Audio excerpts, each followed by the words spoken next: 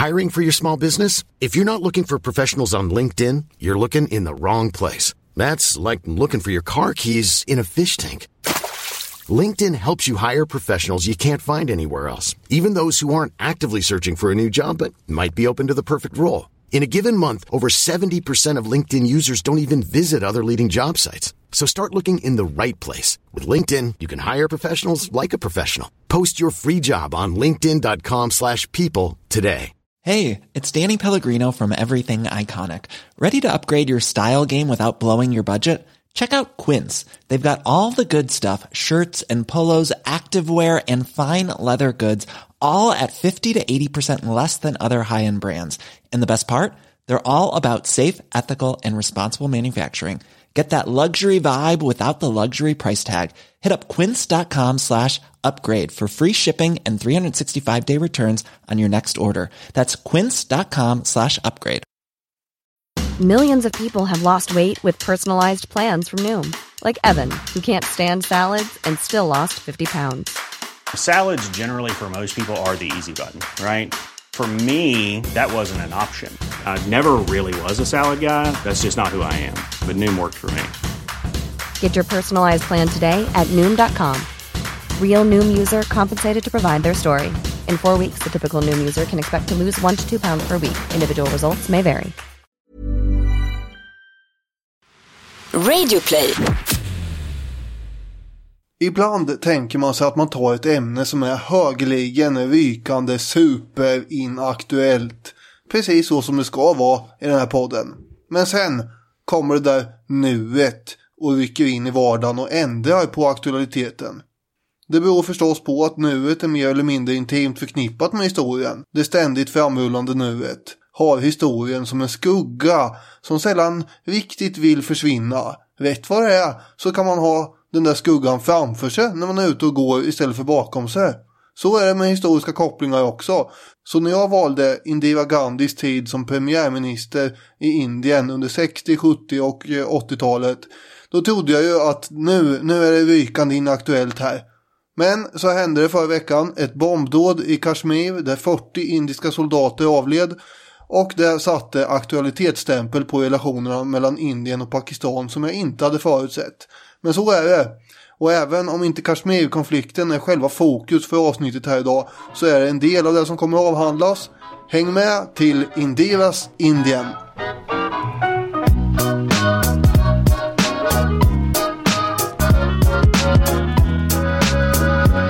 Ja, varmt välkommen till Historiepodden.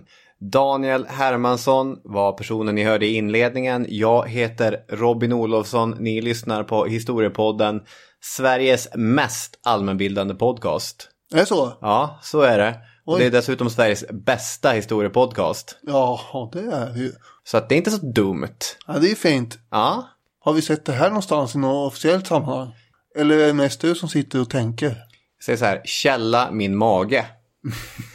Det är ju en väldigt bra källa. Ja, precis. Det är ganska bra magkänsla faktiskt. Vi har ganska mycket att behandla. Det här har varit ett väldigt intressant avsnitt att läsa om. Och vi får se hur långt det blir. Så ska vi bara kasta oss in i det hela. Det låter ju som en bra sak. Du ska ta lite bakgrund om Indien och det partiet som Indira Gandhi är tätt sammankopplat med. Jag ska prata lite grann om hennes tidiga år. Så att ska vi börja med bollen hos dig?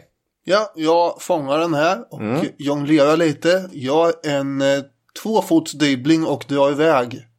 Jag vet inte. 1885. Yeah. Då har den indiska nationalkongressen bildats. Och det är egentligen på initiativ av en brittisk kolonialtjänsteman.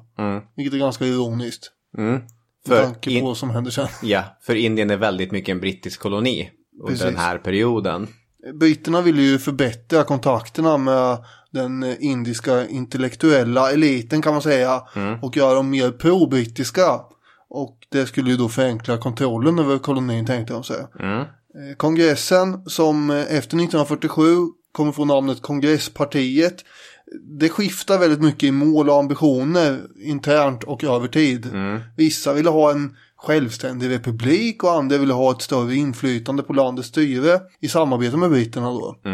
Så det var väldigt olika. Alltså om man tänkte att nu ska vi byta oss loss eller nu ska vi samarbeta med de här. Och rörelsen utvecklas ju också över tid från att vara en förening för, kan man säga, akademiska förståsigpåare till en massrörelse med allt mer eskalerande krav på rättigheter mot britterna. Just det. Under mellankrigstiden så pågår en intern kamp i det här kongresspartiet mellan de som vill ha en socialistisk utveckling av landet och de som tycker att nej, det ska vi inte ha. Vi ska hålla på det här religiösa och de andra bitarna. Men i och med en person som heter Jawaharlal Nehru, just det, som kommer att ta över här från de här 30-talet, så får ju partiet en ton av socialism, kan man säga. Det är inte riktigt att jämföra med Sovjet och senare Kina. Nej. Det är väl mer att jämföra med kanske, vad ska vi jämföra med?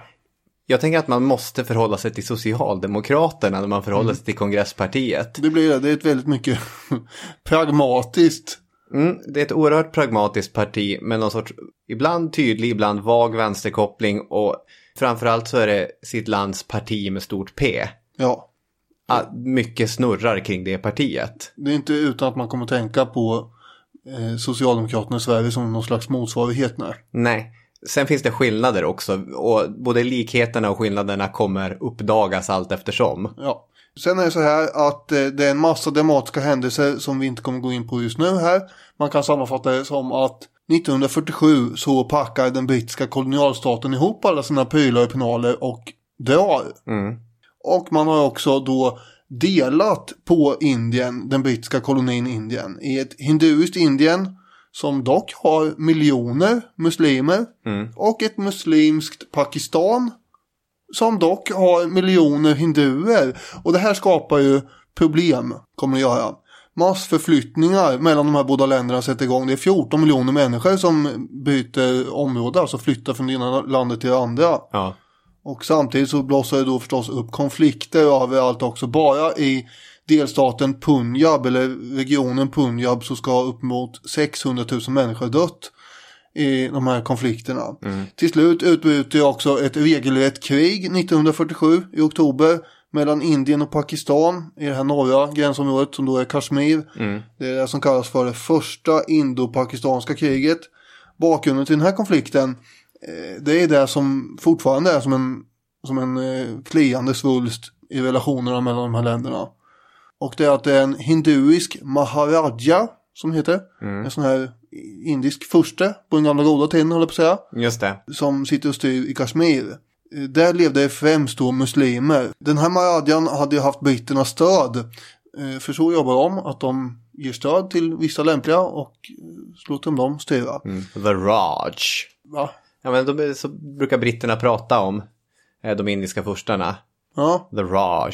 Just det. Och han hoppas väl nu egentligen på att han kunde fortsätta styra sin lilla stat trots allt som hände runt omkring i omvärlden. Men så börjar då pakistanska soldater dyka upp och befria landet, som de säger. Och då blir den här Maharajan förfärad och så ber han Indien om hjälp, helt sonika. Och eftersom en del av regionen som heter Jammu också består till övervägande del hinduer, så kommer ju Indien att rycka in till undsättning här. Det här påminner lite om hur det första puniska kriget för 2200 år sedan. Ja, vilken hjälpsam jämförelse. Ja, då kan man ju backa till avsnitt 81, gör det. Ja, men det är ju, då är det ju en härskare i Syrakusa på Sicilien som, ni kan backa. Ja, man ber både romarna och kartagerna att komma dit och sen hipp som happ så är båda där och börjar bråka om området. Lite så är det ändå här, skulle jag vilja säga. Ja, det är ju snarlikt. Jag tänkte mer att det är inte alla som har första puniska krigets orsaker och förlopp top of mind. Det var därför jag försökte förklara det tills jag blev utskattad. Det här kriget kommer pågå i drygt ett år i alla fall och sluta med att större delen av området tillfaller Indien. Och då är ju situationen riggad för de oroligheter som har tickat på allt sedan dess. Senast nu förra veckan då. Och Indien i alla fall, de får en konstitution 1949 där man förklarar sig vara en suverän demokratisk republik. Just det, man har en president och en premiärminister. Precis. Underförstått är också att det ska vara en sekulär stat. För vi har ju, det är inte helt självklart. Nej, verkligen inte. Och Jawaharlal Nehru då, som pappan till Indira Gandhi som vi kommer prata mycket om, Det är ju en av hans adelsmärken som politiker att alltid främja sekularismen. Eftersom det är en sån farlig och sån laddad fråga i Indien. Och det finns ganska radikala hinduiska grupper. Det finns en stark, muslimsk minoritet i Indien. Det finns sikher, det finns parser, det finns ett antal olika religiösa minoriteter. Och att det funkar mellan de olika grupperna är, det är ett måste för att Indien ska fungera. Ja, det är ju en väldig härva här med massa olika kaster. Det här hierarkiska systemet. Språk. Och språk, ja, som sagt, det är väldigt många sådana också.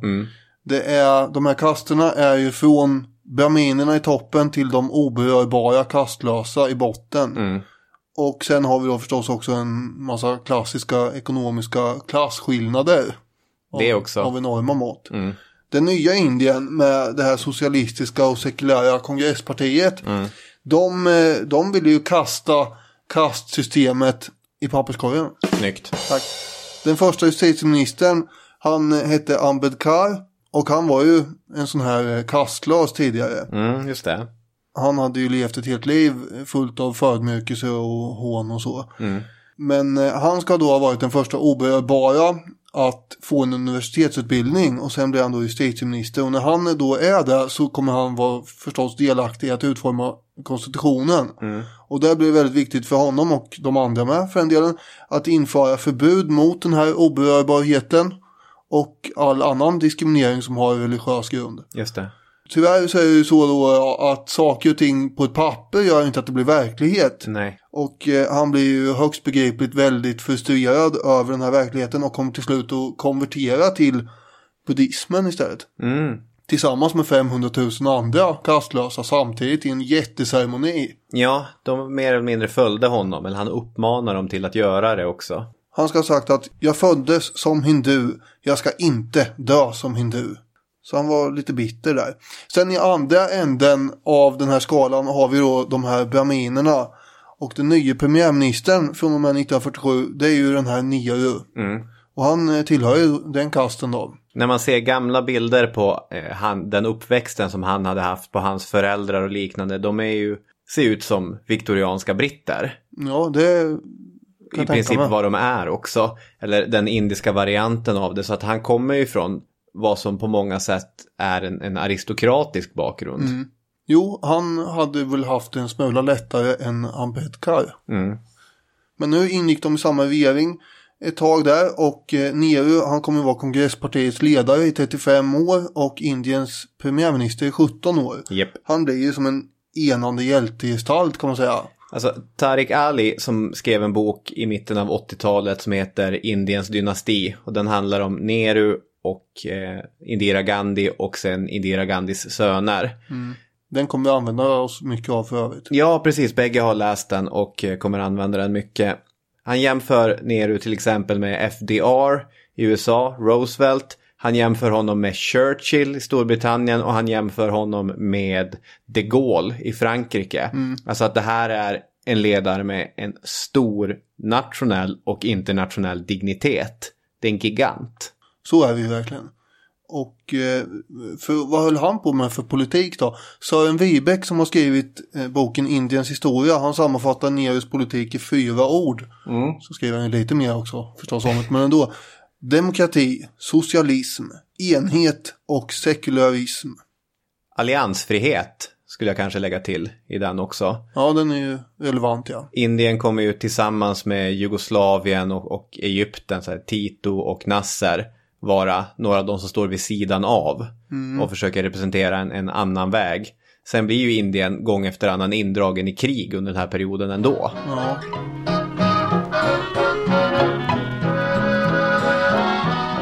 Indira Gandhi föds 1917, första världskrigstider, och är uppvuxen i ett hem där det nationalistiska Indiens största stjärnor kommer och går på vardaglig basis. Mahatma Gandhi är där hela tiden och är en sorts märklig farbrorsgestalt för henne, ska jag säga. Vi kommer återkomma till honom lite grann under avsnittet. Att växa upp i Indien under den här väldigt, vad ska man säga, formativa perioden och vara en del av den här rörelsen för nationell självständighet, det innebar vissa problem. Hur ska man se till att sin dotter, för Indira kommer förbli det enda barnet, ska få en utbildning när man har sagt att man ska bojkotta allt det brittiska? Det är inte så lätt i Indien att hitta en skola som inte har koppling till Storbritannien. Och som det fungerade också att Nehru fick ta möten med olika höga dignitater i kongresspartiet. Och den här skolan då, kan vi godkänna det? Jag vet inte. Förhoppningsvis, det kanske är någon skotte som driver den, då kan det vara okej. Men hon kommer få en lite så här hoppig skolbakgrund där hon går 1 år där och 1 år där. Till sist skickas hon till England också. Hon kommer till exempel att läsa på Oxford. Men Indira Gandhi var aldrig någon speciellt flitig student och hennes passion för politiken, den kommer vakna senare. Man kan alltså åka till England och plugga där, men man kan inte plugga på en engelsk eller brittisk kolonialskola i Indien. Det är lite olika under olika perioder hur känsligt det där är också. Till sist fick jag känslan att Nehru bara sa, nu skiter vi i det här. Hon måste ju kunna läsa och skriva. Ja, precis. Indira Gandhi tyckte inte om att vara tonåring i England, utan hon saknade sitt hem.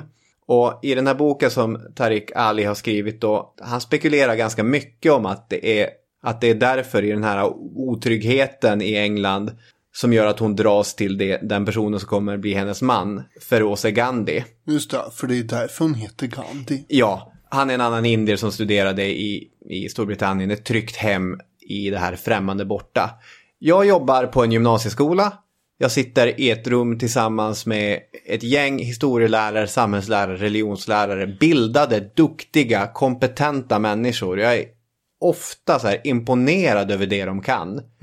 Jag kom in i måndags och sa, vem här visste att Indira Gandhi inte är släkt med Mahatma Gandhi? Och då slog de sig på knäna och håret stod rakt upp och någon svalde flugan. Så är det, en svalde flugan, en hade en stor så här cigarr i munnen, svalde den så att det kom rök genom öronen. En hade en hatt på sig som flög 1,5 meter upp. Det här är alltid lika kul varje gång. Nej, men de blev väldigt förvånade, som jag blev. Ja. Man tror ju att det är en Gandhi. Det finns ingen koppling till Mahatma Gandhi. Nej. Annat än att det är samma namn, Gandhi. Feroze Gandhi hade inte någon koppling till den kända Gandhi. Och han var parser. De var persiska ättlingar som flydde till Iran under tiden för den arabiska expansionen. Alltså 800-talet typ. Och det här är en av Indiens mest intressanta religiösa minoriteter, tycker jag. Dels för att de hade en ganska så här speciell position i det indiska samhället. Britterna tyckte om att sätta dem i olika förtroendeställningar. Och de var också ganska involverade i det indiska affärslivet. Och att man är involverad i det här affärslivet, det får en lite grann att tänka på den judiska minoriteten i Europa. Men jag vet inte hur gångbar den jämförelsen är i alla fall. Det som är intressant är att själva religionen, parsism, det är zoroastrism, alltså den här ursprungliga persiska religionen som den i all väsentlighet såg ut på 800-talet. Alltså att det är någon sorts frö bevarat från en annan tid. Och en viktig symbol var att prästerna höll en eld brinnande som skulle typ representera gudomlighet. De kallades nedsättande för eldsdyrkare av den anledningen. Men det är ju superfascinerande. Ja. Att den här, antagligen den äldsta monoteistiska religionen, lever kvar som en ficka i Indien. Ja, det är väldigt spännande. Långsamt så kommer kärlek att växa fram mellan Indira Nehru och Feroze Gandhi. Och inte minst under den perioden som Indiras mamma under mycket tragiska omständigheter och på tok för tidigt. Hon är typ i 30-årsåldern eller lite äldre kanske. Hon fick barn tidigt också. Hon dör i tuberkulos. Och Feroze är dels med och sköter henne och är ett stort emotionellt stöd för Indira under den perioden. Så att det kommer uppstå kärlek här helt enkelt.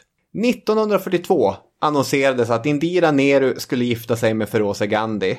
Och det här är ju intressant därför hos en pappa som är en stor politiker och som har liksom byggt sin karriär delvis på sekularism.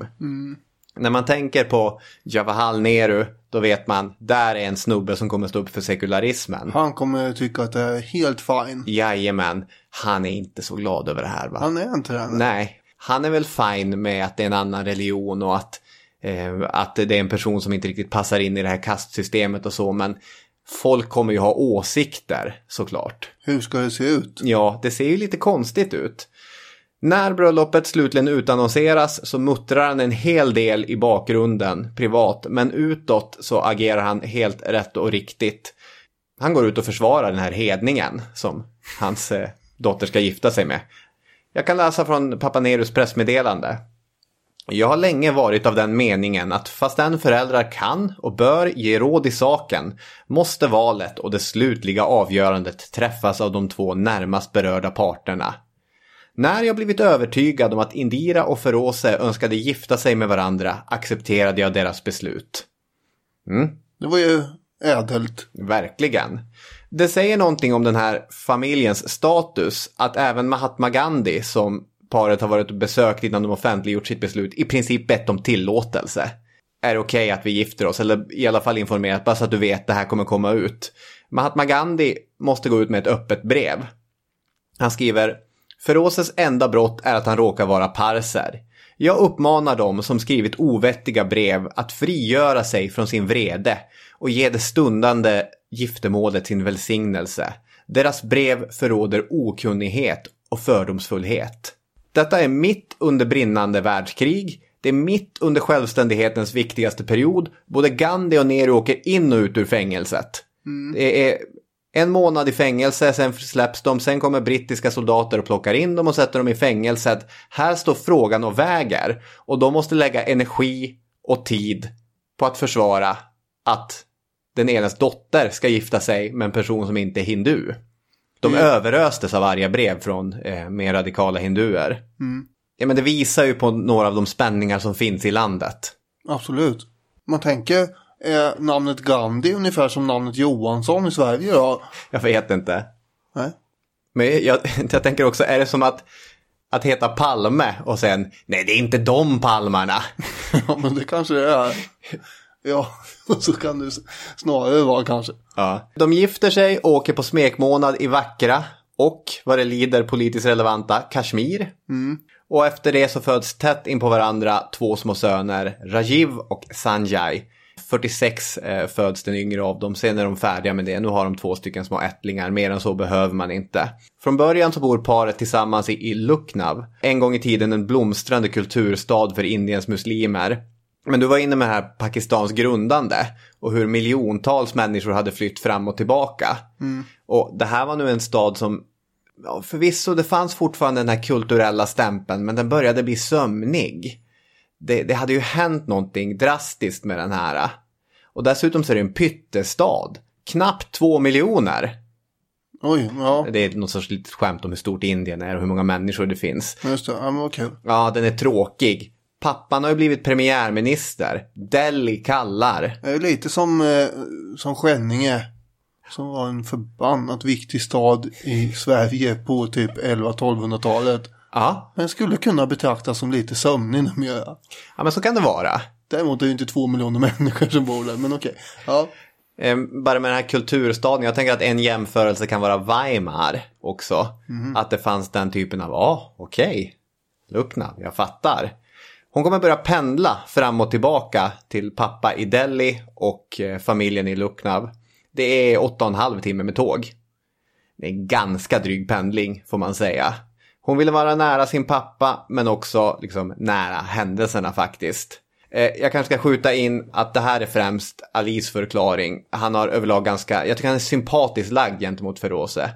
Han lyfter ofta fram liksom att Feroze var en skicklig och ärlig människa och senare duktig politiker. När jag lyssnade på BBC's Incarnations 50 Lives of India beskrivs han som både otrogen och inte pålitlig som försörjare. Och då är det mer en pushfaktor. Någonting som tryckte dem från det nya hemmet än en pullfaktor, att det var så viktigt att vara hos pappa i Delhi. Oavsett vilket, först börjar hon ta med sig sina söner för att slippa vara ifrån dem, men man kan inte ha barn 16 timmar på tåget om dagen. Så hon flyttar helt enkelt in i pappans hus. Det här huset, frågar ni? Ja, Teen Murti Bhavan.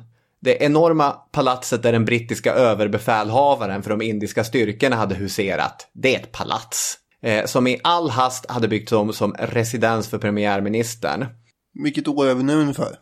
Ja, det här är ju då 47 antar jag, som han har fått flyttat in där. Sen händer det en massa grejer också, alltså det är nog flera orsaker till varför hon väljer att flytta till Delhi och flytta till politiken. Pappan hade blivit änkeman, men en till viktig sak är liksom mordet på Mahatma Gandhi 1948.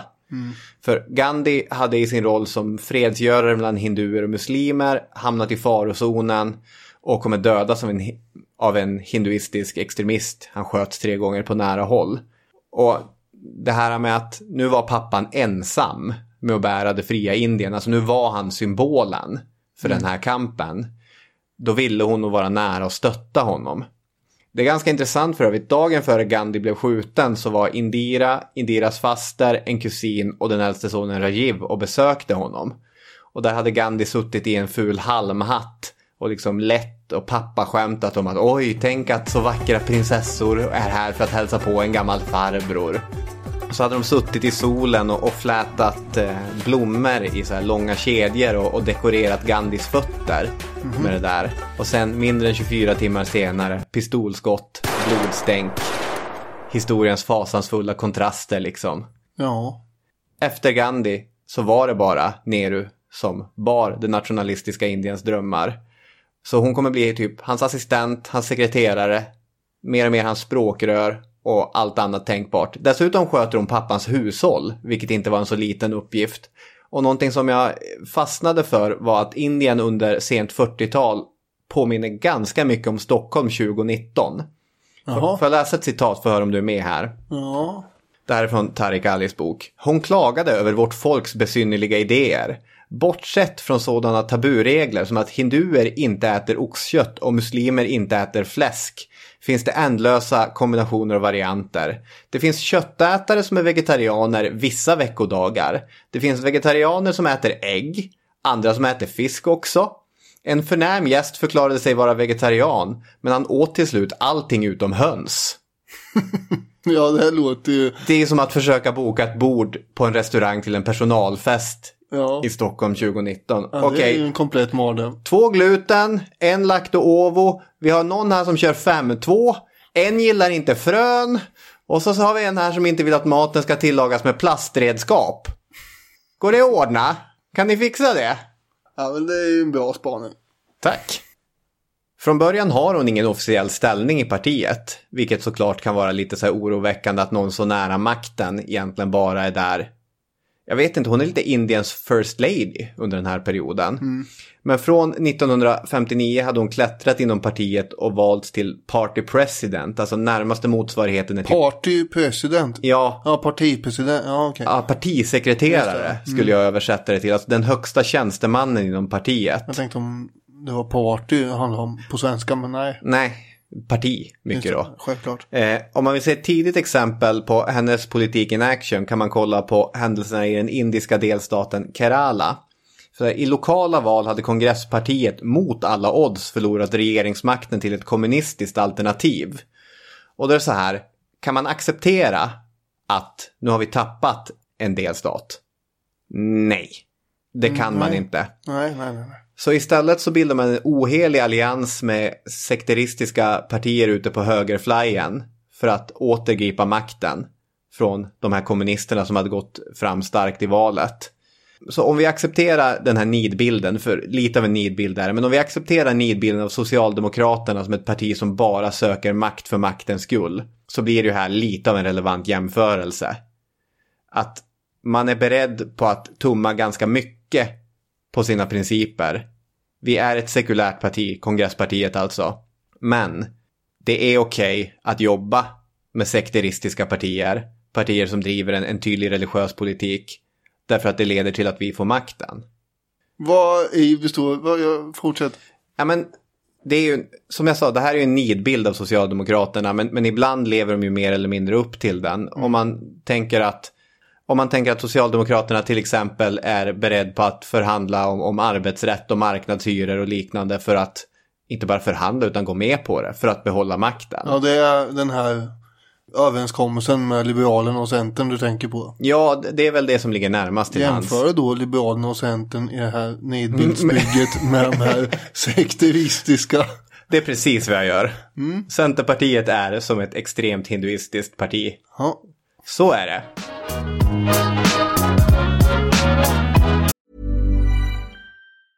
Hey, it's Paige DeSorbo from Giggly Squad. High quality fashion without the price tag. Say hello to Quince. I'm snagging high-end essentials like cozy cashmere sweaters, sleek leather jackets, fine jewelry, and so much more. With Quince being 50 to 80% less than similar brands.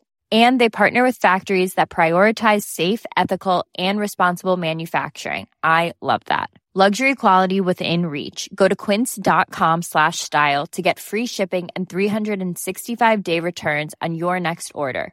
Quince.com/style. Burrow's furniture is built for the way you live. From ensuring easy assembly and disassembly to honoring highly requested new colors for their award-winning seating, they always have their customers in mind. Their modular seating is made out of durable materials to last and grow with you. And with Burrow, you always get fast, free shipping. Get up to 60% off during Burrow's Memorial Day sale at burrow.com/ACAST. That's burrow.com/ACAST. burrow.com/ACAST. Wow. Nice. Yeah. What you're hearing are the sounds of people everywhere putting on Bombas socks, underwear, and T-shirts made from absurdly soft materials that feel like plush clouds. Yeah, that plush.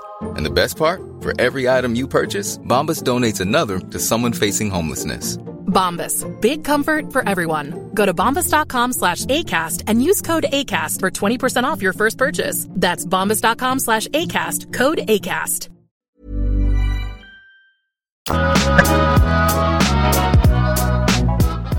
Och för alla som nu sitter och antecknar inför ett samhällskunskapsprov så kan ni också anteckna att det här var ironi, tror jag.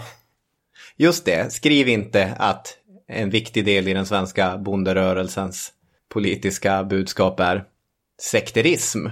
Nej, det ska vi inte göra. Däremot ska vi prata om hur det går för Nehru här under början på 60-talet.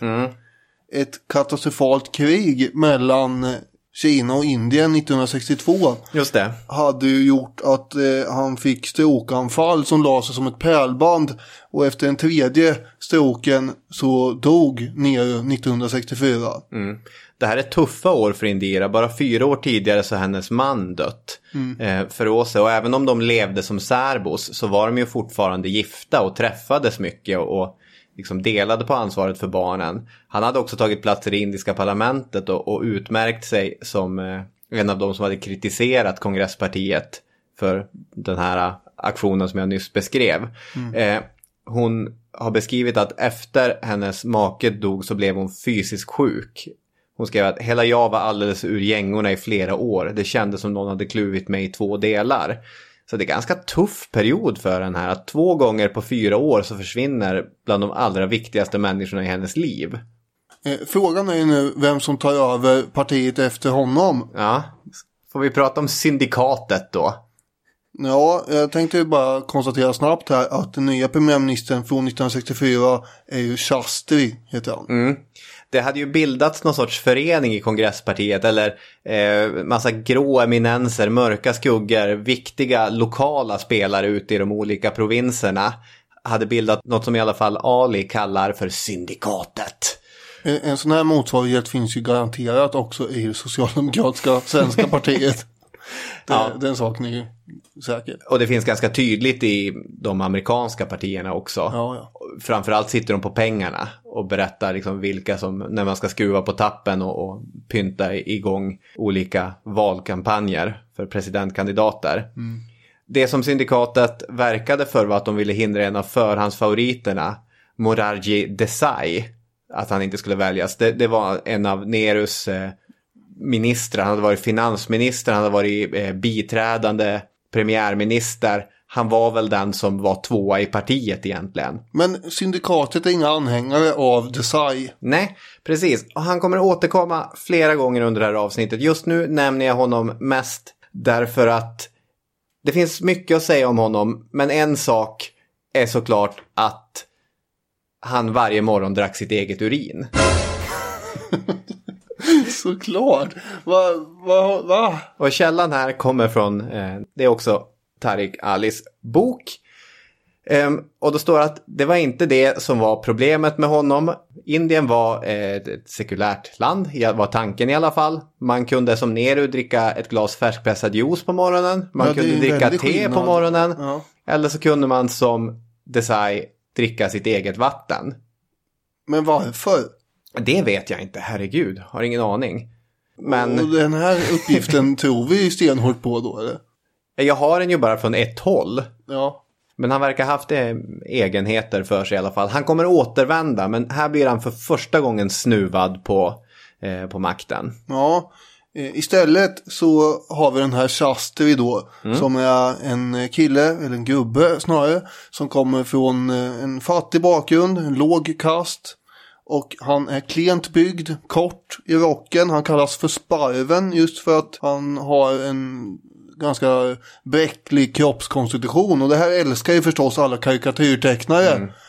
Och gör sig lustiga över. I Pakistan så kommer Shastri och kallas för fågelbrottaren. Ja, just det. Det säger också en del om vilken minimal storlek mannen har. Ja. Jag har en jämförelse att göra med honom. Jag tänkte på den här danske prinsen Carl August som valdes att ta över efter Gustav den IV blev avsatt. Ja. Att han, absolut, jag tar på mig det här. Jag ska axla enväldets ansvar och leda ett nytt Sverige framåt. Hoppar upp på en hästrygg, inspekterar sina trupper och faller ner död. Ja, det är en jämförelse som går att göra, men Shastri kommer ju ändå vara, blir ju premiärminister. Carl August blev aldrig något. I Sverige i alla fall, även om han var prins i Danmark. Vad som händer är ju att han kommer utse Indira Gandhi till informationsminister. Just det. Och hon får också representera Indien utomlands ganska ofta. Bland annat åker hon ut till Moskva och även till USA en sväng under hans regering och Frankrike och sådär. Är det något som informationsministern brukar göra? Nej, så är vi ju inte. Men han tyckte väl att hon var en bra representant för det här. Ja. Och det här ökar hennes prestige förstås, särskilt hemma. I augusti 1965 så skulle hon vila upp sig efter allt det här resandet. Och då åker hon till Kashmir för att ta det lugnt. Hon älskade Kashmir, det är ju väldigt vackert i Kashmir. Jo, det är ju sant. Och det var ju också det som Gunnar Heckscher, som var svensk ambassadör i området, fick höra när han frågasatte varför man skulle bråka om det här så mycket. Han hade ju också en grej som var stående, och det var att jämföra hur Sverige och Finland minsann löste Ålandsfrågan. Borde inte ni kunna lösa det här likadant, sa han. Han har skrivit boken Asiatiskt maktspel och där tar han upp det här. Yeah. Det här bemöttes nästan alltid med döva öron, skrev han. Det kan man ju förstå, det är inte riktigt samma sak. Men då kom ofta det argumentet fram att om du bara visste hur vackert Kashmir är så skulle du förstå varför det är så viktigt och sådär. Men jag tänker ändå att det finns någonting, ursäkta att jag spårar ur den här diskussionen. Men har du hört hur Margot Wallström pratar om Österlen? Nej. När det var tal om att huruvida man skulle ha fredsförhandlingar, kriget i Jemen. Och även när det var snack om skulle Trump och Nordkorea mötas, alltså om man försökte pitcha fram Sverige. De svenska utrikesdepartementsmänniskorna och Margot Wallström och så, de pratar alltid om vi bara får dem till Österlen. Det är liksom, då kommer allting lösa sig. Fred i världen. Det är så oerhört vackert. Så att om det var Österlen som låg där och guppade mellan Sverige och Finland istället för Åland, inget ont mot Åland, det är en oerhört vacker, lite karg, men en oerhört vacker natur. Men det är inte som Kashmir eller Österlen. Nej, okej. Nej, så då var ni ute på helt fel spår här, Heckscher. Ja, kanske. Hur som helst, när hon är där så kommer det då uppgifter om att trupper från Pakistan med civila kläder dock håller på att ta sig in i Kashmirdalen för att underblåsa en revolt i regionen. Just det. Och hon är ändå där, så hon hjälper då delstatens regeringschef att organisera försvaret. Och de här pakistanska underrättelsetjänstmännen, de hade ju fått klart för sig att det indiska försvaret var, ja, det var inte som det svenska försvaret i början av andra världskriget. Beredskapen var inte god. Nej, just det. Kanske inte var i Sverige heller, men det var vad som sades. Hur som helst så var däremot pakistanernas uppfattning om stödet för Pakistan i Kashmir högst överskattat. Det är den här grisbukts-invasionsproblemet igen. Det bara rasar in jämförelser i det här avsnittet. när CIA skulle infiltrera Kuba och tänkte att allt vi behöver säga är freedom, så kommer hela landsortsbefolkningen resa sig. Ja, precis. Något liknande här hade man väl föreställt sig. Och det gick ungefär lika bra kan man säga som vid grisbukts-invasionen. Och här har vi då helt enkelt det andra indo-pakistanska kriget som kommer igång 1965. Just det. Det tar ungefär 3 veckor för den indiska armén att tvinga tillbaka de pakistanska styrkorna, och ett fördrag om eldupphör nås, och ett fredsfördrag skrivs under i Tashkent i Sovjet. De indiska framgångarna hade ju gjort Shastri väldigt populär. Just det. Han dök ju ofta upp på filmduken i såna här, ja, de älskar ju film för övrigt i Indien, men det här var ju också sättet att tala om för folket vad som hände. Och då när han ofta poppade upp där bredvid de andra som han hade kämpat med, kanske typ Mahatma Gandhi hade han suttit i fängelse med. Han kanske dök upp bredvid Nehru då och då. Och då hade ju folk skrattat. De hade ju skrattat som storkna och fällt plumpa kommentarer och hånat och bara, där är han, den där lille. För att han såg ut som en liten sparv. Ja, de tyckte ju att det var så roligt. Men nu blir det annorlunda här när han har vunnit ett krig mot Pakistan och nu möts han av applåder när han dyker upp på filmduken. Med mycket större självförtroende än tidigare så befinner han sig alltså i Tashkent, och det är då, dagen efter fredsavtalet är påskrivet, som den här Karl August-händelsen inträffar. Han får en hjärtattack och ramlar ner knalldöd.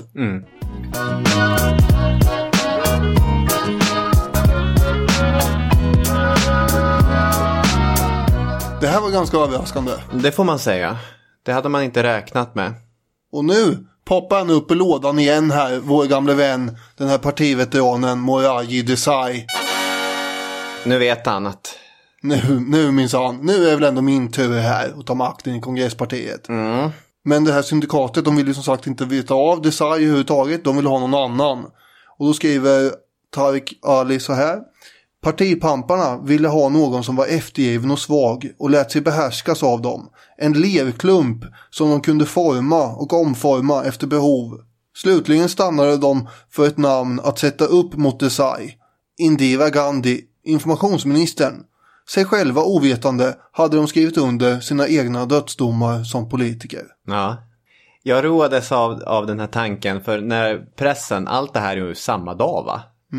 Och när pressen har fått veta att det verkar vara Indira mot Desai och alla olika representanter samlas för att rösta i någon sorts partistyrelse eller vad det nu är, då står en journalist utanför och väntar och så sticker någon sekreterare ut huvudet och då får de frågan: blev det en pojke eller en flicka?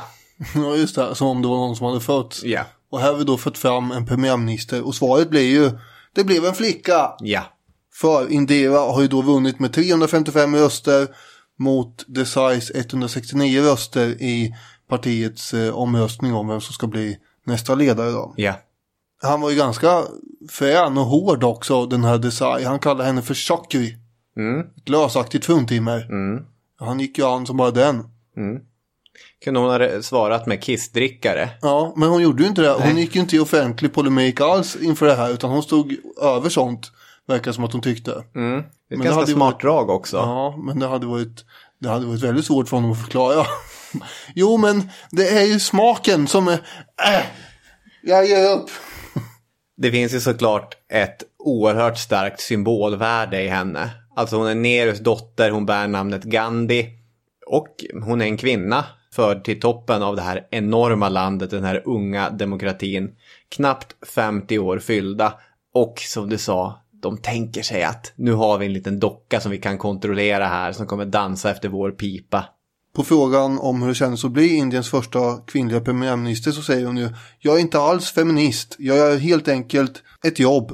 Och det skulle jag göra var jag än blev placerad. Men det handlade väl också om att ett klassiskt sätt att begrava kvinnliga politiker i Indien var att göra dem ansvariga för kvinnofrågor.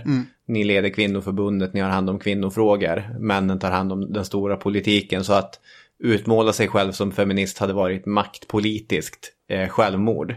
Och är det någonting man får ge Indira Gandhi så är det att hon har ganska bra näsa för vad som är maktpolitiskt gångbart och inte. Ja, det kommer vi märka här framöver. Ja, inte alltid för sig. Ibland så stiger saker och ting henne lite över huvudet. Ja. Men vi börjar här nu med henne som premiärminister till att börja med. Och vad hon gör då är ju att åka iväg till USA och försöka skärma amerikanerna. För nu behöver Indien hjälp. Det har varit en svår torka landet har drabbats av och det är utbredd risk för hungersnöd, lär man säga. Just det, ekonomin går väldigt trögt överlag. Ja, och hon representerar ju då ett av de ledande alliansfria länderna som alltså reser till Washington för att försöka skärma den här Lyndon Johnson. Han är ju inte en man som håller stenhårt på etiketten. Det finns ju en oerhört skojig uppgift om när han var i Taj Mahal som vicepresident. Och gick omkring och tjoa och hojta där inne för att testa ekot och akustiken i Taj Mahal. Ja. Och vid en bankett i Vita huset så bjuder ju han upp henne på dans. Vilket hon tackar nej till. För hon tänker sig väl i huvudet, hur ska det här se ut i indiska tidningar? Att hon står där och dansar med den amerikanska presidenten samtidigt som USA bombar skiten ur Nordvietnam. Därför att Vietnamkriget håller på att eskalera under den här perioden. Och hennes pappa och även Shastri och många representanter i kongresspartiet skulle ju ha kritiserat USA för det här förstås. Men hon lyckas istället nå fram till någon form av deal där man lovar från Indiens sida att vi ska tona ner kritiken mot USAs politik i Indokina. Och i utbyte mot det får man ju då 3,3 miljoner ton brödsäd och $900 miljoner. Och det här behövs ju eftersom folk håller på att svälta ihjäl. Så här har vi den här pragmatiska politiken igen. Just det. Dock får hon ju massiv kritik för den här undfallenheten mot USA. Det är väl inga problem, då är det bara vända på en klack och hantera den. Ja, precis. Ja, nej, men då bara vänder vi på femöringen och börjar kritisera USA istället. För det är det hon gör när hon får kritik hemma. Ja, men då är det USAs fel. Och den 1 juni 1966 så börjar hon då kritisera USA för de här bombningarna av Hanoi här då. Och då blir jänkarna arga i sin tur och tänker att de ska dra in det här biståndet. Och det är någon som påpekar för en tjänsteman i Vita huset att Indira har ju bara uttryckt samma uppfattning som FNs generalsekreterare och påven.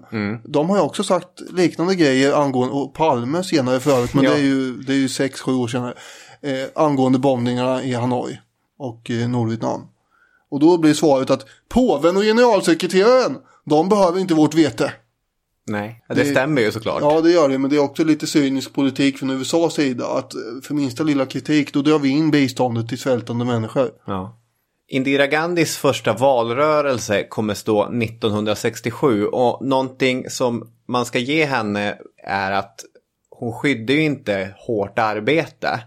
Hon reste runt och talade på varje liten gata och torg tänkbart. Hon la verkligen in timmarna och på ett sätt kommer hon hitta ett sätt att tala till de utsatta som kanske inte hade funnits tidigare i indisk demokrati. Och överlag, det finns många demokratiska problem med Indira Gandhi som vi kommer komma till. Men en sak som hon faktiskt gjorde var att hon gjorde demokrati, när det fungerade, tillgängligt för breda lager av indiska medborgare.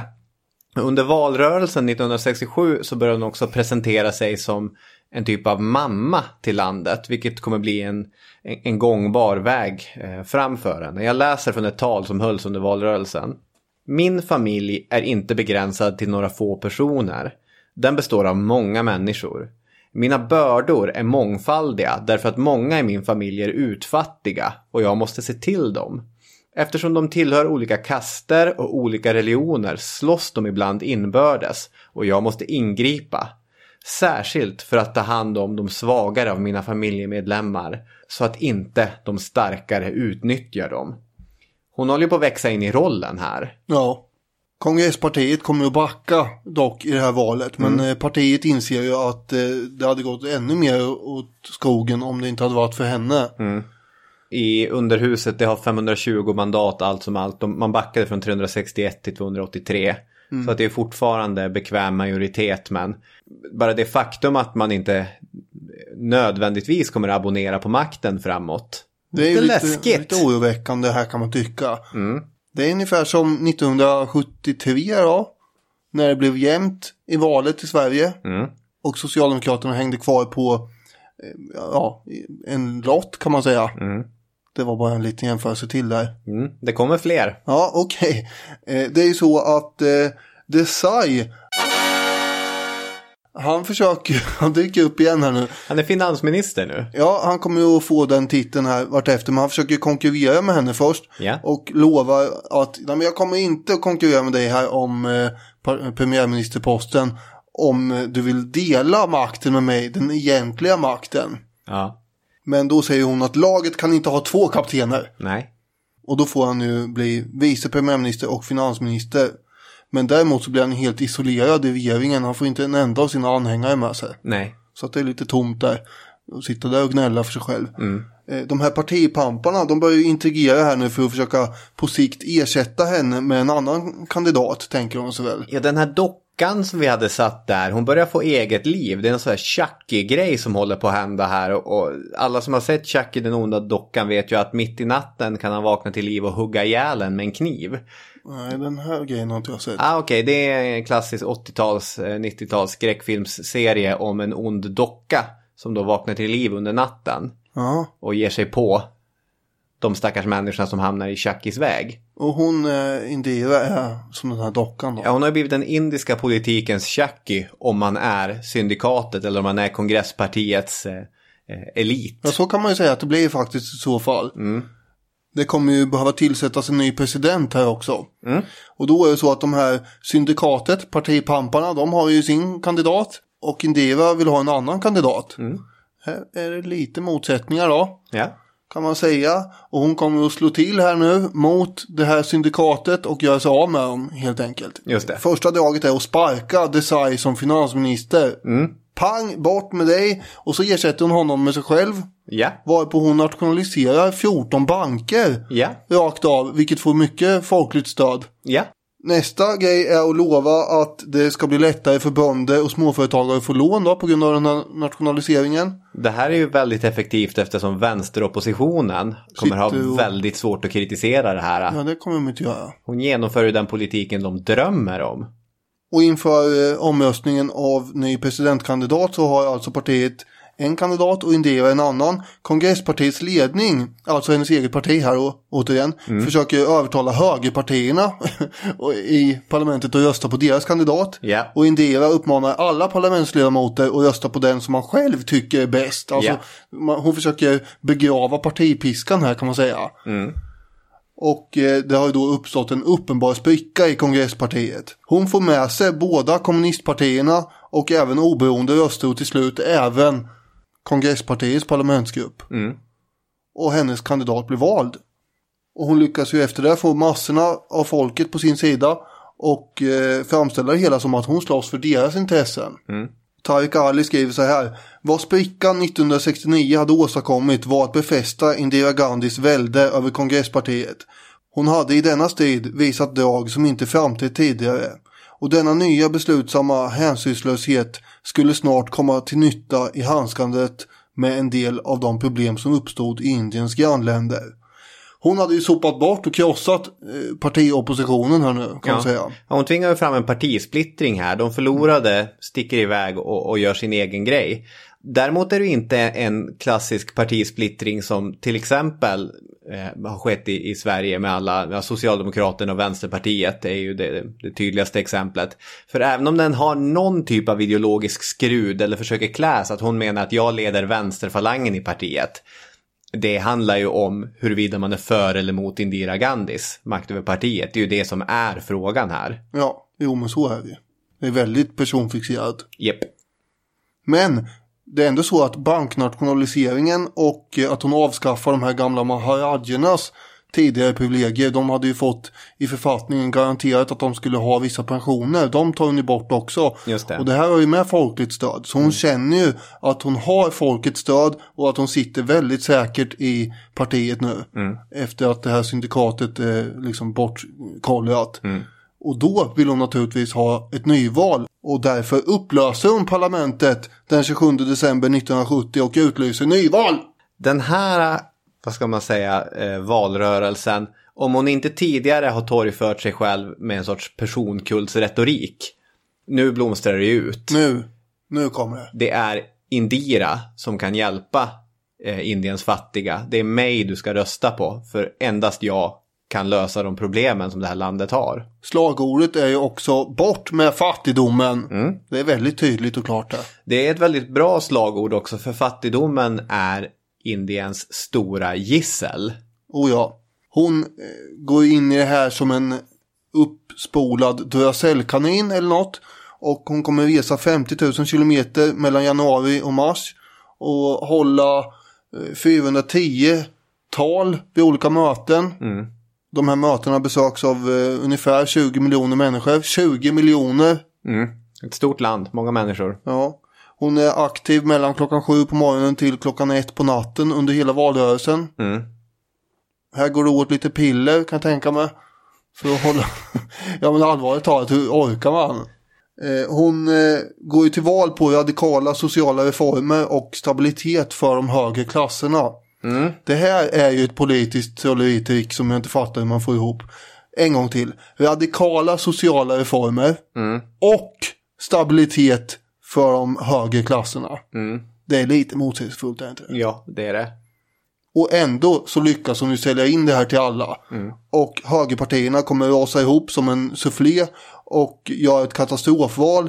Indias kongressparti får 352 av 518 platser och har alltså en majoritet. Yeah. Dessutom har kommunistpartiet också gjort framgångar, så det finns en förskjutning i hela valmanskåren åt vänster här nu.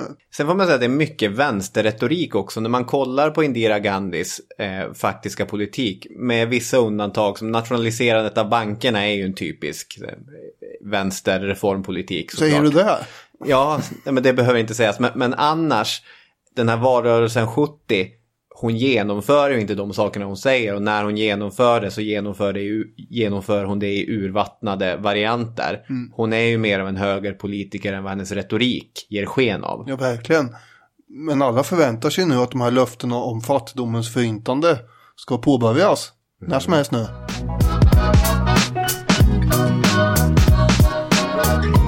Pakistan har ju en väldigt märklig geografisk uppbyggnad vid den här tiden. I form av ett väst- och ett östpakistan. Östpakistan ligger alltså avskilt från dagens Pakistan på östra sidan om Indien. Och det är det som är dagens Bangladesh. Och det är vägen fram till att det blir Bangladesh som vi pratar lite grann om nu, tänker jag. Det består då, Östpakistan, av 60% av landets befolkning. Och huvudstaden däremot och så finns ju i väst. Och där har vi också den främsta rekryteringen av förvaltningen, regeringens medlemmar och även armén och allt det här. Befolkningen i öst är väldigt fattiga i jämförelse med de i väst, som inte i och för sig är tokrika, men ändå, så att säga. I det pakistanska valet 1970 så segrar en Mujibur Rahman. Mujibur. Just det. Och han har som program att man helt enkelt ska ha en mer lös kontakt, ett statsförbund av något slag mellan Öst- och Västpakistan. Lite mer självständighet för Östpakistan alltså. Och sen är andra mer jämlikhetspunkter med på det här då. Och hans rörelse som heter Awami-förbundet, de vinner ju alla mandat i Östpakistan. Samtidigt i Västpakistan så vinner en Ali Bhutto, förut Benazir Bhuttos pappa. Benazir Bhutto som blev mördad 2007. Men det är en annan historia. Jag ser att du ser frågande på mig. Han vinner ju då mandaten i väst. Här har vi en konflikt. Därför att egentligen ska ju då den här Mujibur Rahman bli premiärminister nu. Och han kommer då från öst. Men det här vägrar man att gå med på, och det kommer uppstå oroligheter i öst där Västpakistans armé begår ganska hårdhänta övergrepp. Det är ju ett fruktansvärt anfall, blodigt anfall också mot, det är ju bengaler som lever i Östpakistan. För det är ju massakrer, våldtäkter och allmänt fruktansvärda scener som börjar uppdagas här. Ja, det är förfärliga grejer. Ja. Det är som Tariq Ali skriver: många unga officerare hade skrytsamt förkunnat att de skulle bege sig till Östpakistan för att förbättra arvsanlagen hos de bengaliska barnen. Våldtäkt blir vardagsmat. Så det är ju rena rama massaker på bengalerna här. Och det märks ju i Indien på många sätt. Dels därför att det här är, liksom, det gränsar mot Indien. Men också för att bengaliska flyktingar väller in i de delar av regionen som faktiskt är indiska. Västbengalen, ja. Precis. Ja, det är upp mot 10 miljoner flyktingar uppskattar man det till. Ja. Till slut. Och det finns ju en oro förstås i den indiska regeringen att det här inbördeskriget som det har blivit ska spilla över på Indien. Och drabba Västbengalen som också fattigt, och det kan bli uppror och grejer där. I december 1971 så utbryter då också mycket viktigt det tredje indo-pakistanska kriget. Just det. Och den här gången så ska det ha börjat med att det pakistanska flygvapnet angriper 8 indiska flygfält som en preventiv åtgärd. För man är väl orolig att Indien förr eller senare kommer att blanda sig i det här. Och då tänker man vi slår ut de här flygfälten och sen är det bra med det. Var det en bra plan? Det var inte jättebra verkar som så här i efterhand, eftersom nu kommer ju förstås Indien att förklara krig här då. Resultatet blir att den indiska armén rycker in i Östpakistan, det som är Bangladesh idag, för att bekämpa den pakistanska armén där. Samtidigt försöker Pakistan då på nytt att rycka åt sig Kashmir i väster. Och USA kan ju förväntas stå på Pakistans sida. Och de skickar också den 7:e amerikanska flottan mot Bengaliska viken. Så nu börjar det här bli riktigt hur mycket kan det här springa iväg egentligen? Och hur stort krig kan det bli? Indira har krismöte med sina generaler och beordrar dem att strunta i den amerikanska flottan och fortsätta framryckningen mot Dhaka. Just det. Som är den stora staden i Östpakistan. Men då är också det att Indien har ju slutit ett vänskapsavtal med Sovjet tidigare under året. Och Sovjet meddelar nu till Indira Gandhi att om amerikanerna, eller för all del kineserna, försöker stoppa dem, så kommer den sovjetiska flottan, som också närmar sig Bengaliska viken, att straffa dem allihop. Ja. Så Indien har ju Sovjet på sin sida här. Det här är ett ganska intressant uppställt vad ska man säga, maktpolitiskt schackspel. Ja, det är ett jävla getingbo. Det som då kan luckra upp det här getingbot är att det inte tillåts pågå så jävla länge. Nej, det tar 3 veckor. Sen kapitulerar den pakistanska armén den 16 december 1971. Precis. Ett fint litet ögonblick då är att när beskedet når Indira Gandhi så sitter hon och gör en intervju med Sveriges Television. Ja, självklart. Hon skriver: jag höll på att bli intervjuad av Sveriges Television den 16 december 71 då telefonen ringde. Det var general Mackinshaw. Madame, sa han. Vi har besegrat dem. De har givit sig. Dhaka har fallit. Jag tackade honom, ordnade ett sammanträde till nästa dag och avslutade min tv-intervju. Klippet finns tyvärr inte på Öppet arkiv just nu. Jag har mejlat Öppet arkiv och bönat och bett om att de ska lägga upp det. Så det vore ju fantastiskt att se. Ja, precis. Man undrar vem det var som höll intervjun också. Ja, jag är nyfiken på allt det här. Jag vill veta precis allting. Pausar hon intervjun, tar ett telefonsamtal. Filmar de henne då? Nej, det kan de inte ha gjort. Ja, det här vet vi inte. Men det här vill vi väldigt, väldigt gärna se. Om vi får upp det här på Öppet arkiv så lägger vi ut det på Facebook-sidan. Ja, det gör vi. Ja. Indira hade ju hållit sig informerad om varenda detalj under de här 3 krigsveckorna. Och hon kommer ju att hälsas i Indien som Bangladesh befriare. Oppositionen mot henne i Indien efter det här anar väl att nu blir det jobbiga tider här. Ja, hon når väl kulmen av sin popularitet här. Ja, det måste man ju säga. Det blir enorma ovationer vid den här republikens dag, firandet av republikens dag som man har i New Delhi 1972.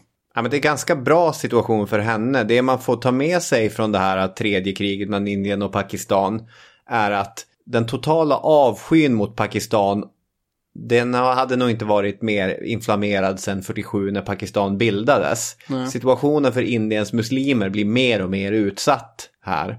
Men samtidigt så är inte stödet för Pakistan dramatiskt stort ändå, eftersom de har ju begått en himla massa övergrepp på muslimerna. Nej, hos muslimerna, ja. Nej. Så det kan man tänka sig innan, att stöd för Pakistan bland de indiska muslimerna kanske var större. Men efter så som de har betett sig borta i Östpakistan mot muslimerna där, så är det inte så bra. Nej. De har ju en väldigt intressant situation, de här muslimerna i Indien. För många av dem har ju stannat i Indien tack vare löften som till exempel Papa Nehru har givit. Att ni har en plats i det här landet. Det här är ett sekulärt land, alla ryms. Men det är också, en minoritet är en minoritet. Ja. Och hur blir det egentligen med bekämpandet av fattigdomen? Mellan 1972 och 1973 så kommer priserna stiga med 22% på allting. Hänger lönerna med då? Nej, det gör de inte. Den här kvinnan som går till val på att utrota fattigdomen kommenterar i en veckotidning 1972 fattigdomen så här. Om någon försöker hävda att fattigdomen kan försvinna under min livstid eller under min tid som premiärminister, så är det helt enkelt fel. Fattigdomen har mycket djupa rötter. Det här är ju sant. Det är såklart sant, men du sa ju att du kunde bekämpa den. Det var ju du som kunde göra. Varför sa du det? En cynisk människa skulle säga för att vinna valet. Ja, när arbetare för järnvägsvagnstillverkare, så kan det inte heta, men ni fattar vad jag menar. De kommer gå ut i strejk under den här perioden. Så kommer de från statligt håll mötas med samma ömma metoder som man hade gjort i USA på 1800-talet. Alltså massavskedningar. Man satte strejkledarnas hem i brand. De som ville ha en chans till fortsatt försörjning fick skriva under en sorts ed som lovade trofasthet. Alltså det här gör de ju för kapitalets skull, liksom på näringslivsorganisationernas uppmuntran. Vilket de nog kände att de behövde göra. Men som Tariq Ali säger, det är inte handelskammare som styr valmanskåren. Hennes popularitet kommer ju sjunka dramatiskt efter den här järnvägsstrejken. Ja. En sekreterare i järnvägsarbetarnas fackförening sa ju så här till en journalist året efter strejken. Regeringen försökte allt. Vi jagades som brottslingar. Och man försökte bokstavligen svälta oss till underkastelse. Under strejken begagnade de alla medel, utom att låta flygvapnet bomba järnvägsarbetarnas bostadsområden. Både armén och flottan mobiliserades. Nästan på en natt förvandlade Rikspolisen och den delstatliga reservpolisen järnvägsarbetarnas bostadsområden till befästa läger. Det liknade en ockupation. Tidigt på morgnarna gick polis och trupper in i vartenda hus och frågade arbetarna om de ämnade inställa sig till arbete. De som vägrade blev arresterade. Det här är ju inte den kampanj du har drivit. Du är inte vald på det. Den kampanj du har gått till val på, nej.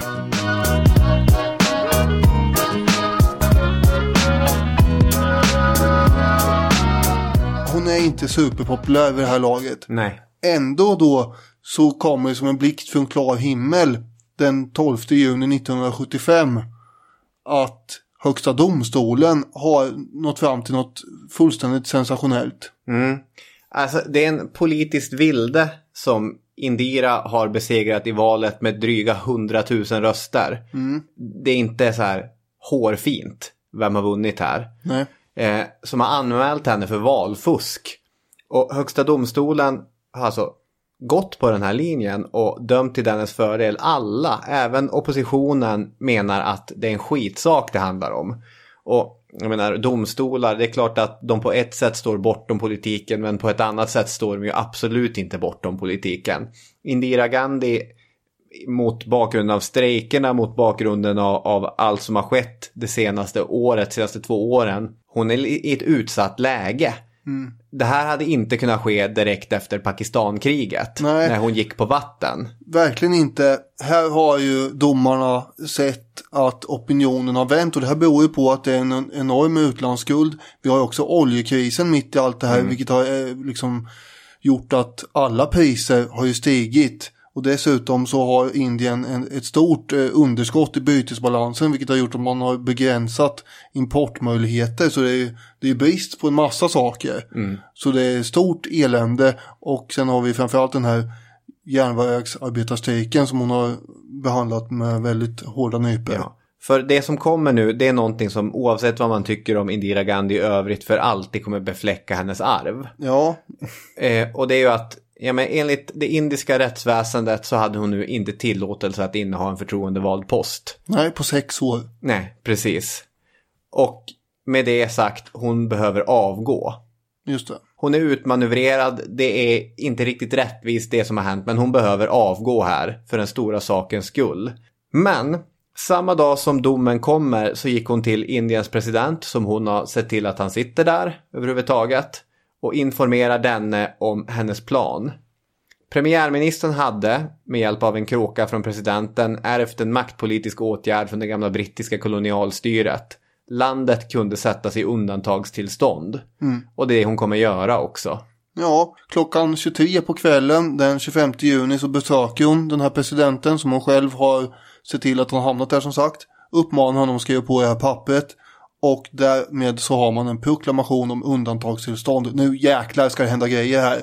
Telefonerna går ju varma redan på eftermiddagen på de olika fängelserna i landet. Och det beror på att de får veta att nu ska ni göra plats här, för det kommer att fyllas på här under morgondagen och natten med en massa nya fängelsekunder. Och de inledande orden i hennes första uttalande, det är som Tariq Ali säger, det är ju ett understatement i mästarklass. Presidenten har proklamerat undantagstillstånd. Det finns ingen anledning till panik. Hur är det nu här när de säger att det inte finns anledning till panik? Är det inte då man panikar? Indira Gandhi made an announcement that emergency has been imposed in the country. Newspapers could not be printed because late night the power supply was cut in newspaper offices. And little that was published was seized by the police that raided each source of news and papers. Opposition's top brass were arrested across the country. Massarresteringar av oppositionspolitiker.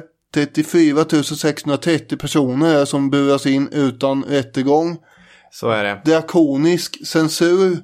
Just det, det finns flera exempel där journalister tvingas att uppge sina källor. De får grejer konfiskerade, de buras in. Förbud mot demonstrationer och strejker. Just det. Lönestopp.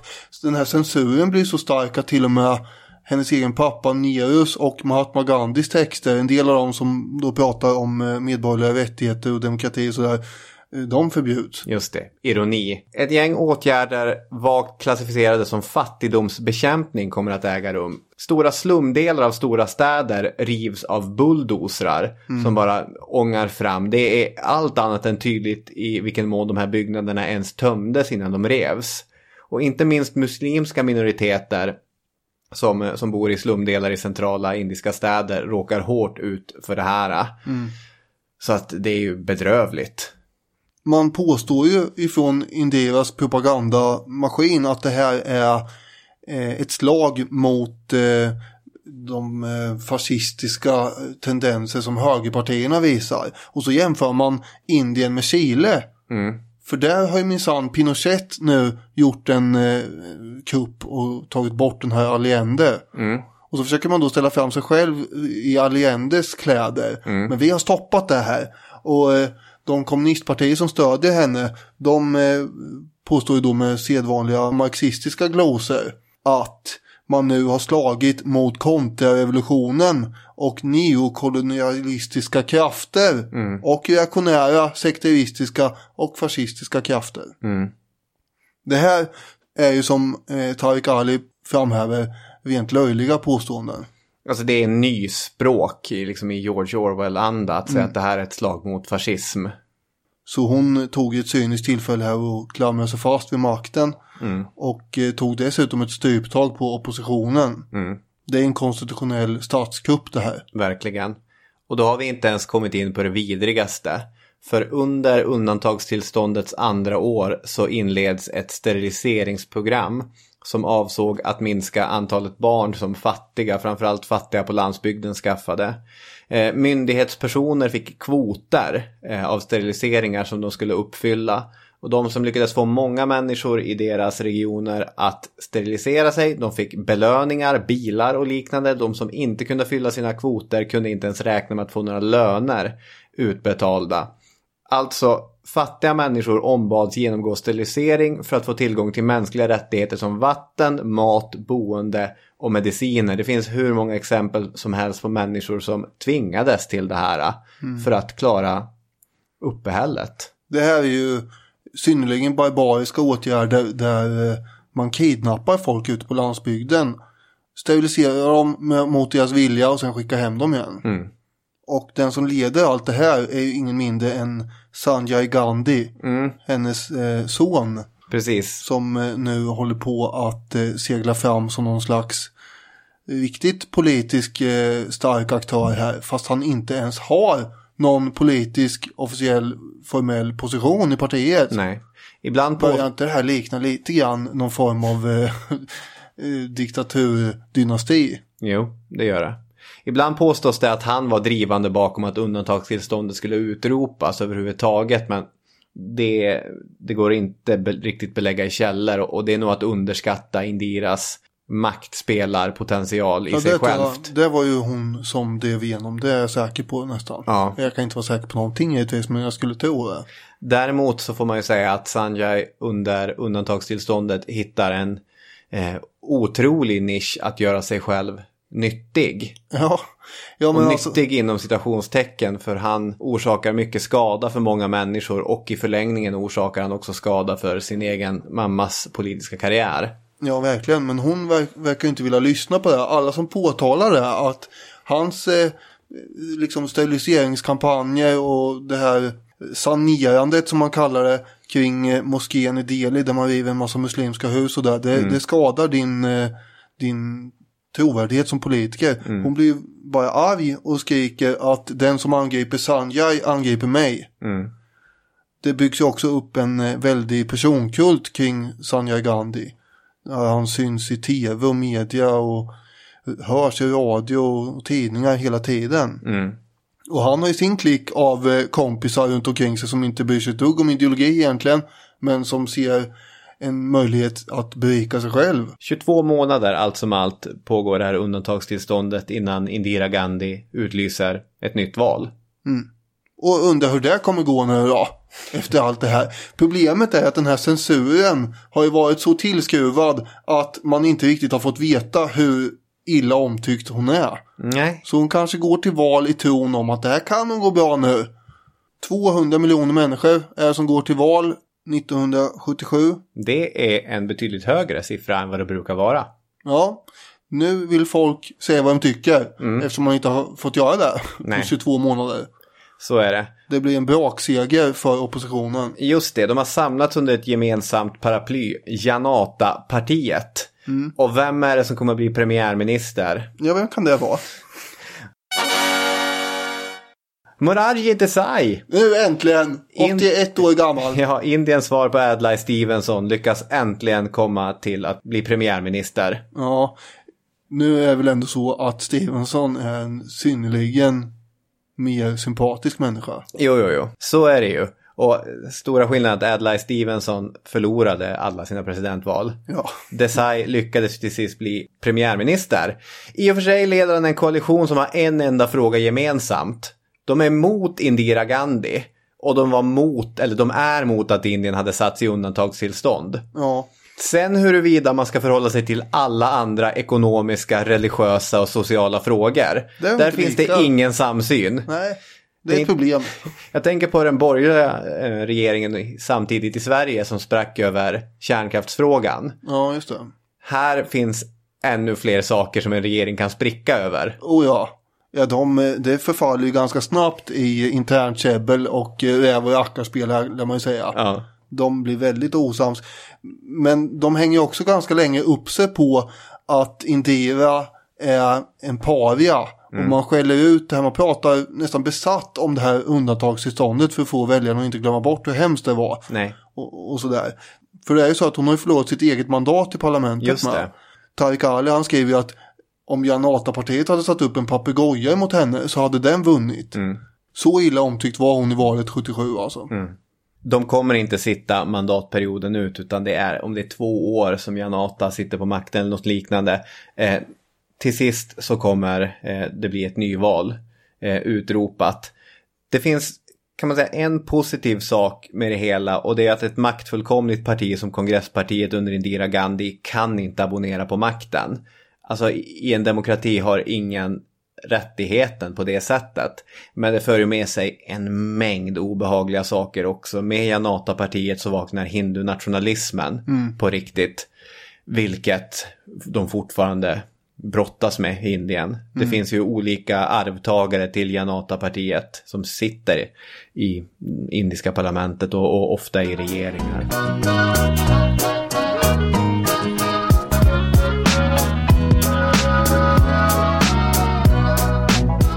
Ett nytt val hade ju utlysts till januari 1980 och nu återkommer Indira Gandhi som premiärminister. Det är inte någon dålig bedrift efter att hon hade åkt ut med buller och bång 77. Ja, det är en riktig så här fågel-Fenix-variant hon lyckas med där. Och det beror ju i sin tur, precis som Janata-partiet hade vunnit för att hon var så illa omtyckt, så blir hon nu vald för att de liksom inte har åstadkommit någonting när det gäller fattigdomen eller något annat som de har sagt att de ska göra. Precis. Så det är ju brist på alternativ hela tiden som man återkommer. Och hon säger så här officiellt: de fick sin chans, och vad gjorde de? De ställde till en väldig röra. Folket röstade oss tillbaka till makten med stor majoritet. Vi har ju en omständighet under hennes mandatperiod här efter 1980 som vi måste ta upp, och det är ju sikherna. Så är det. Sikherna som är i majoritet får man säga i Punjab, delstaten där.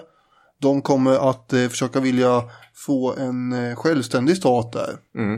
Från slutet av 1700-talet till mitten av 1800-talet så hade det ju funnits ett typ av imperium. The Sikh Empire brukar man ju prata om.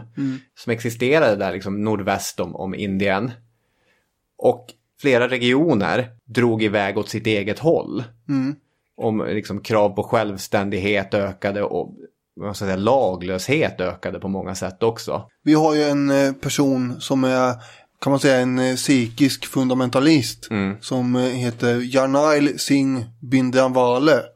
Och han framställer sig lite grann som sikhernas Khomeini, alltså Ayatollah Khomeini som hade lyckats styra revolutionen i Iran åt sitt håll. Och man kan tänka sig lite grann av en Osama bin Laden typ också, för han är ju egentligen en terrorist och han framträder ofta med kulsprutor, och revolverbälte och sådär. Just det. Och nästa steg här är ju att ockupera det gyllene templet i Amritsar i Punjab. Och målet är ju en självständig sikhisk stat, men det tar ju lång tid innan regeringen i Delhi reagerar. De gör varken det ena eller det andra. Nej. Det finns till och med tecken på att de kanske har uppmuntrat Bhindranwale att så att säga dra till sig anhängare bland sikherna för att komma åt en organisation som heter Akali där uppe i Punjab. Men då väntar man kanske lite för länge, för vad han gör är ju att fylla det här templet med vapen och anhängare, och så sitter man där och man liksom styr mer och mer runt omkring i Punjab. Och till slut börjar det här bli ett riktigt problem ju. Tariq Ali, han skriver ju så här: Punjab, argumenterade man, reder sig mycket bra och skapar större välstånd än grannstater som Rajasthan och Himachal Pradesh.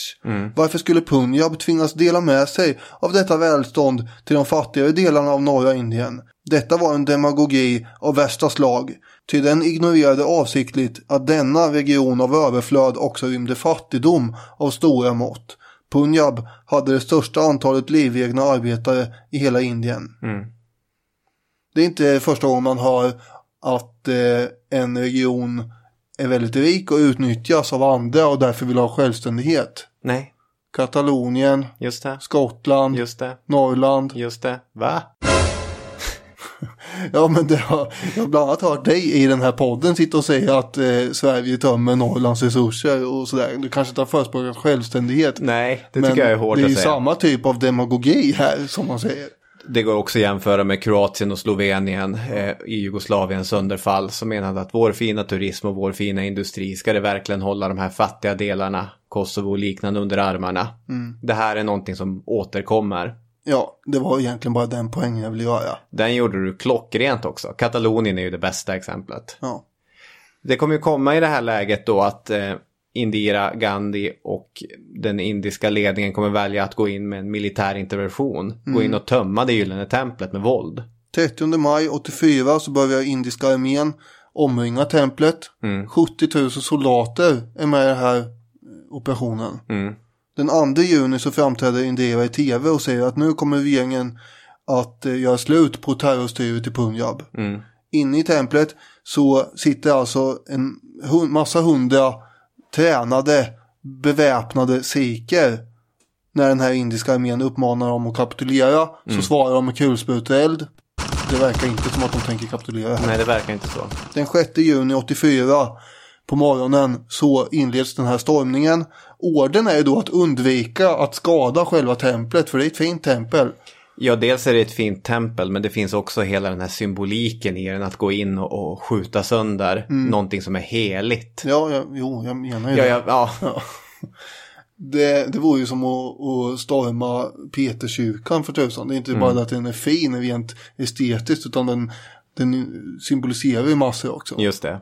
Det här gör ju i alla fall att det är många indiska soldater som faller på vägen fram, eftersom de har förbud emot att skjuta. De får inte besvara elden. Just det.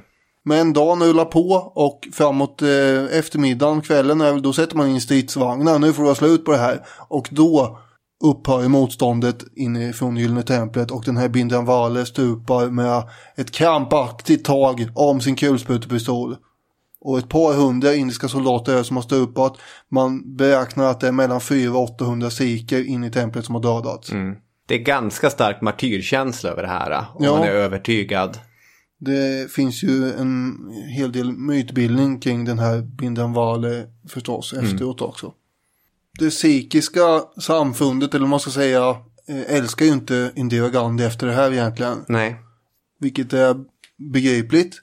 Men det som kommer hända sen är ju verkligen inte försvarbart förstås. Den 31 oktober 1983, 20:09, så går hon hemifrån för att träffa en brittisk skådespelare, eller en irländsk. Jag vet inte om han är brittisk, men irländsk tv i alla fall, som hon ska göra en intervju. Ja, precis. Det med Peter Ustinov, det är en så här klassisk skådis. Han var med i Spartacus-filmen till exempel. Och han gjorde mycket sådana projekt också när han åkte runt och träffade folk och intervjuade dem. Just det. Men vid grinden så står hennes vakter, som då är sikhiska. Hon har bestämt att de ska få vara kvar som hennes vakter, liksom mot vissas påpekande att det borde de inte vara. Men hon tycker att man kan inte straffa ett helt religiöst samfund för det som har hänt i Punjab. Nej, och det är också det här att hennes parti faktiskt har sekularism i grunden. Det är en av de sakerna som de ska stå för. En utav dem heter då Beant Singh, och han lyfter sitt gevär och skjuter. Först träffas hon av 3 skott, faller, och när hon ligger ner så träffas hon av ytterligare skott från en av de andra vakterna. Det är 2 stycken. Mördarna skjuter 33 skott. Tydligen ska 30 av dem ha träffat kroppen. Singh, han dödas på platsen av de andra vakterna. Och sen grips den andra som hade varit också med och skjutit mot henne. Precis. Jag tänker vi kan flika in Peter Ustinovs intervju som han har gjort när han berättar hur han upplever, han hör de här skotten. Och först så säger de att det bara smällare. Okay. Och sen börjar han fatta att det här är inte smällare. We were about 50 yards away when it happened. And at first there were 3 individual shots. After the 3 shots, the Indian cameraman said, firecrackers. We're very childish as far as firecrackers are concerned. They can't avoid letting them off if they feel like it. Then there was a round of machine gun fire, so we all understood it was not firecrackers. Then there were, of course, a pause while people ran around the garden furtively without any orders being given. It was almost quite uncanny. It was like a film without a soundtrack. And then suddenly 2 more bursts of machine gun fire, which was the commandos, the Tibetan Indian commandos who were accounting for the 2 assassins in the garden. I think their justice was swift. Resultatet av den här händelsen blir ju en massaker på sikher i Delhi. Omkring 2700 personer ska ha omkommit. Och då tänkte jag ett avslutande citat här bara från Tariq Ali igen. Indira mördades av 2 sikher som hade till uppgift att skydda henne. Vreden runt om i landet var äkta. Den utnyttjades emellertid omedelbart av diverse anhängare till kongresspartiet i Delhi och andra städer. Medan Indiras kropp brändes på sorgebålet nära det ställe där hennes far, hennes son och Mahatma Gandhi ägnat en sista avskedshälsning, stod staden där hon bott större delen av sitt liv också i brand. Hinduer inställda på hämnd började angripa sikhiska familjer och bränna deras hus och butiker och företag. Delhi färgades rött av blod medan polisen overksamt tittade på. Jag nämnde där hennes son också, för Sanjay har ju också dött här i en flygolycka tidigare. Just det, 1980, så han är död sedan några år tillbaka. Och då har doldisen Rajiv kommit in från ingenstans och börjat axla ansvaret. Även han kommer bli mördad senare. Ja, just det. För det är ju han som tar över premiärministerämbetet efter Indira. Och i det avseendet så blir det en riktig dynasti. Ja. Och då har vi ju avhandlat här, får man väl ändå säga. Ja, vilket matigt avsnitt. Ett stycke indisk modern historia. Ja, superintressant. Det finns ju många av de här grejerna som skulle kunna vara ett eget avsnitt. Det går ju att prata i 1,5 timme om sikherna och mordet på Indira Gandhi. Det går att prata 1,5 timme om de här krigen med Pakistan.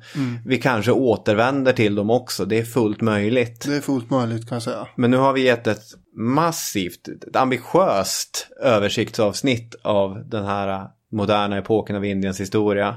Det känns bra. Ja, det gör det. Bra jobbat, hörru du. Bra själv. Tack till alla er som har lyssnat. Ha en jättetrevlig vecka. Gå in på Facebook och kommentera, vet jag. Det är alltid roligt. Ja. Och så sen hörs vi igen nästa söndag. Det gör vi. Hej. Och då förresten kommer ju ditt ämne som du har utlovat ska vara så himla fantastiskt. Så är det. Det är en av de mest intressanta episoderna i den svenska historien. Herregud. Ja. Ja, okej.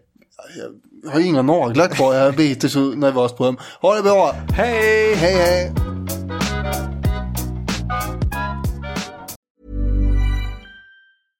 Flexibility is great. That's why there's yoga. Flexibility for your insurance coverage is great too. That's why there's United Healthcare Insurance Plans. Underwritten by Golden Rule Insurance Company, United Healthcare Insurance Plans offer flexible, budget-friendly coverage for medical, vision, dental, and more.